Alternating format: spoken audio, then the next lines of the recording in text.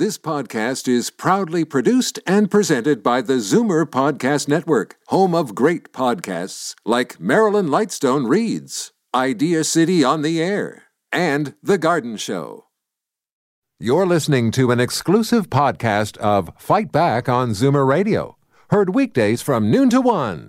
You're listening to an exclusive podcast of Fight Back on Zoomer Radio, heard weekdays from noon to 1. Fight Back with Libby Znaimer on Zoomer Radio. Welcome back. Mayor John Tory has launched the latest step in his plan to tackle traffic congestion and traffic woes around the city. And these are expected to help the traffic flow and the safety of pedestrians and cyclists. All of those very big issues here on Fight Back, the recommendations or the new measures.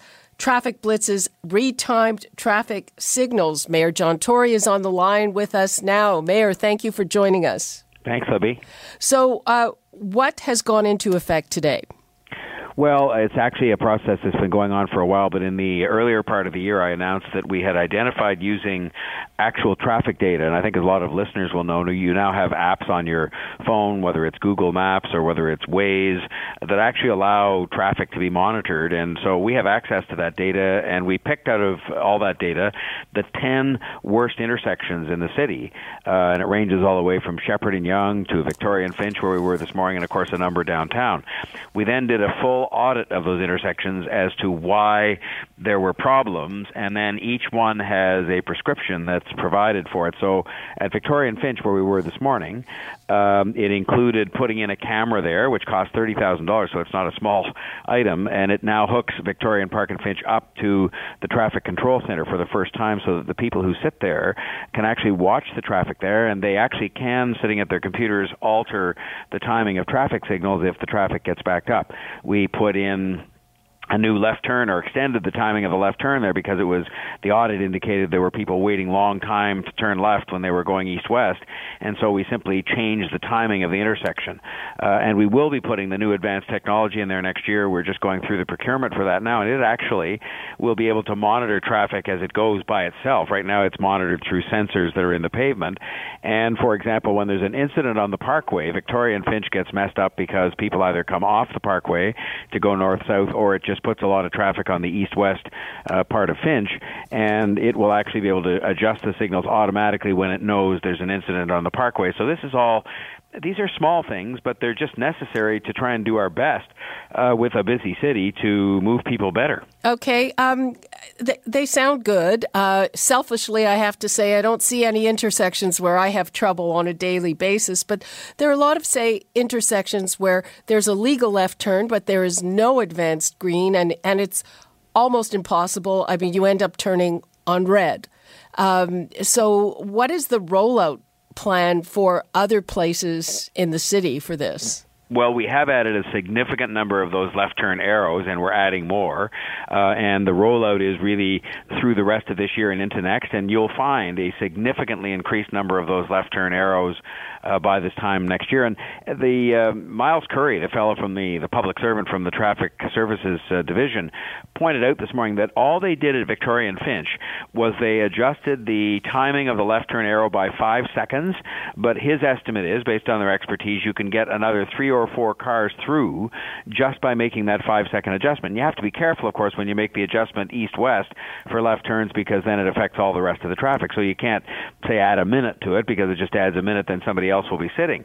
So these are the kinds of things we're doing, and it's not going to sort of make a difference where traffic disappears overnight, but I think it's going to make a difference to, as you say, avoiding these long lineups that can build up to turn left and things like that, which are as aggravating to people as almost anything else. Well, it's also, is it coming with enforcement? Because one of the things that I've noticed is, when the light turns amber, that the cars going straight will rush through long past the time that they should, and that just means you can't turn left if that's what you're trying to do. The answer to your question is yes. As you know, we already have, I think it's 79 red light cameras, which are meant to pick up exactly the conduct you just described, which is against the law. And we're going to be moving some of them that are in places where what happens with a red light camera, Libby, is that when the fines are levied on people, and they're big fines, $300 plus, behavior tends to change and get better.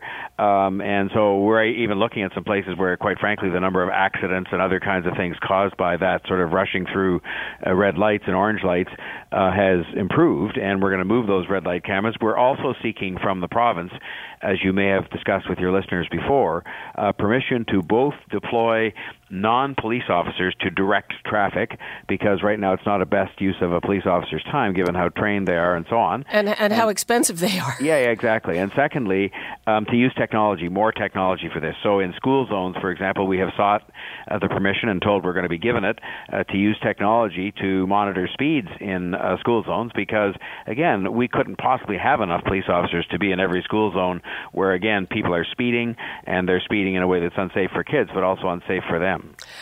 This is just a kind of technical question that I don't really understand. So I take my route to work every day. It's more or less the same time. But sometimes I get a clear shot, and sometimes literally red light every block. Why is that? Well, there's a couple of reasons. One is that there are signals that are equipped or in the network to give transit priority. So if a light is held a bit longer that causes you to wait a bit longer because a streetcar is going by with 50 people on it, then that's the way the system is set up, because we figure it's more important to move those 50 people if it means extending the light by 20 or 30 seconds. So it's set up, the system, to operate that way. But the second and probably bigger reason is that Toronto's traffic signal management system is on two different computer systems. It's antiquated. The first one probably is in the Commodore 64 1970s. Literally. I mean, we were the first city in North America to have our traffic signals controlled by a computer, and we're now almost among the most out of date. And so we're going to be replacing the entire system with something that's very, the leading edge, but it's not going to be done until starting next year. It takes time to procure the system. So when you have lights that are operating on two different systems, you're much more likely to end up with reds when you shouldn't, as opposed to having a system that's synchronized, so you end up with greens all the way. So we are working on that, and it is a problem. I acknowledge that.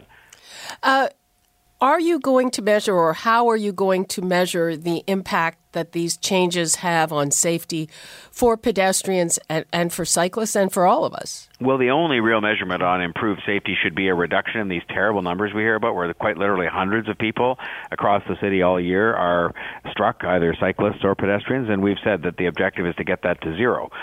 So we've got various measures, including speed limits and all the things you and I have been talking about, reconfiguring some streets, creating more crosswalks, and so on, designed to make things safer. But we're going to be just relying on data. We're going to rely on data with respect to the numbers of these collisions involving pedestrians and so on, and monitor it and publicize it rigorously. We have to count on some degree of changed behavior and better education for drivers and others. And then lastly, we're going to continue to use data and report it to the public on traffic conditions. I think one of the things we underestimate is the degree to which people who get frustrated sitting in traffic on main routes then kind of swerve around that traffic and can hit a pedestrian in doing that, or they just swerve around the traffic and head off onto a side street where they drive much faster than they should because they're trying to get away from a traffic jam. And I think the better we can make the traffic move, the less you'll see this. One final thing, Libby, is that we've obviously got to get on with the number one way we're going to relieve traffic congestion in Toronto, which is building better and more public transit. Right now, there's a lot of people in Toronto who have no proper access to public transit. I was talking to somebody who lived up in the northeast part of Scarborough, and they would have to take a 20-minute walk to get to the bus before they even get on the bus, let alone go to the subway. And a lot of people in mid-February especially are going to say, I don't think I'll be doing that today. I'll just take my car. Well, and we're here in Liberty Village. Much the same is true. There's one bus stop here. Well, with Liberty Village, we're trying to significantly improve streetcar performance. We've done a whole lot of things like open, rear door entry and this kind of thing. But the real solution is going to come, or one of the biggest contributors to better circumstances, when SmartTrack is operating, because there's going to be a SmartTrack station. We've announced it with the provincial government. They're starting to do the work on getting people to put in bids to build it, and there will be a station there where you can get on there and ride to Union Station, or for that matter, ride west to Mississauga to go to work. And I think it's going to give dramatically improved transit service to the people who live and work in Liberty Village. Okay, well, Mayor Tory, I hope that pretty soon we end up doing many fewer shows on the problem of pedestrians, particularly Zoomer pedestrians. I hope you do being fewer hit. shows too, because the things got better, and we're working on it every day. But it takes time. But we are working on it, and thank you for having me on. And thank you for updating us. Appreciate your time. Bye, Libby. Bye-bye. You're listening to an exclusive podcast of Fight Back on Zoomer Radio, heard weekdays from noon to 1. You're listening to an exclusive podcast of Fight Back on Zoomer Radio, heard weekdays from noon to 1. You're listening to an exclusive podcast of Fight Back on Zoomer Radio, heard weekdays from noon to 1. You're listening to an exclusive podcast of Fight Back on Zoomer Radio, heard weekdays from noon to 1. This podcast is proudly produced and presented by the Zoomer Podcast Network, home of great podcasts like Marilyn Lightstone Reads, Idea City on the Air, and The Garden Show.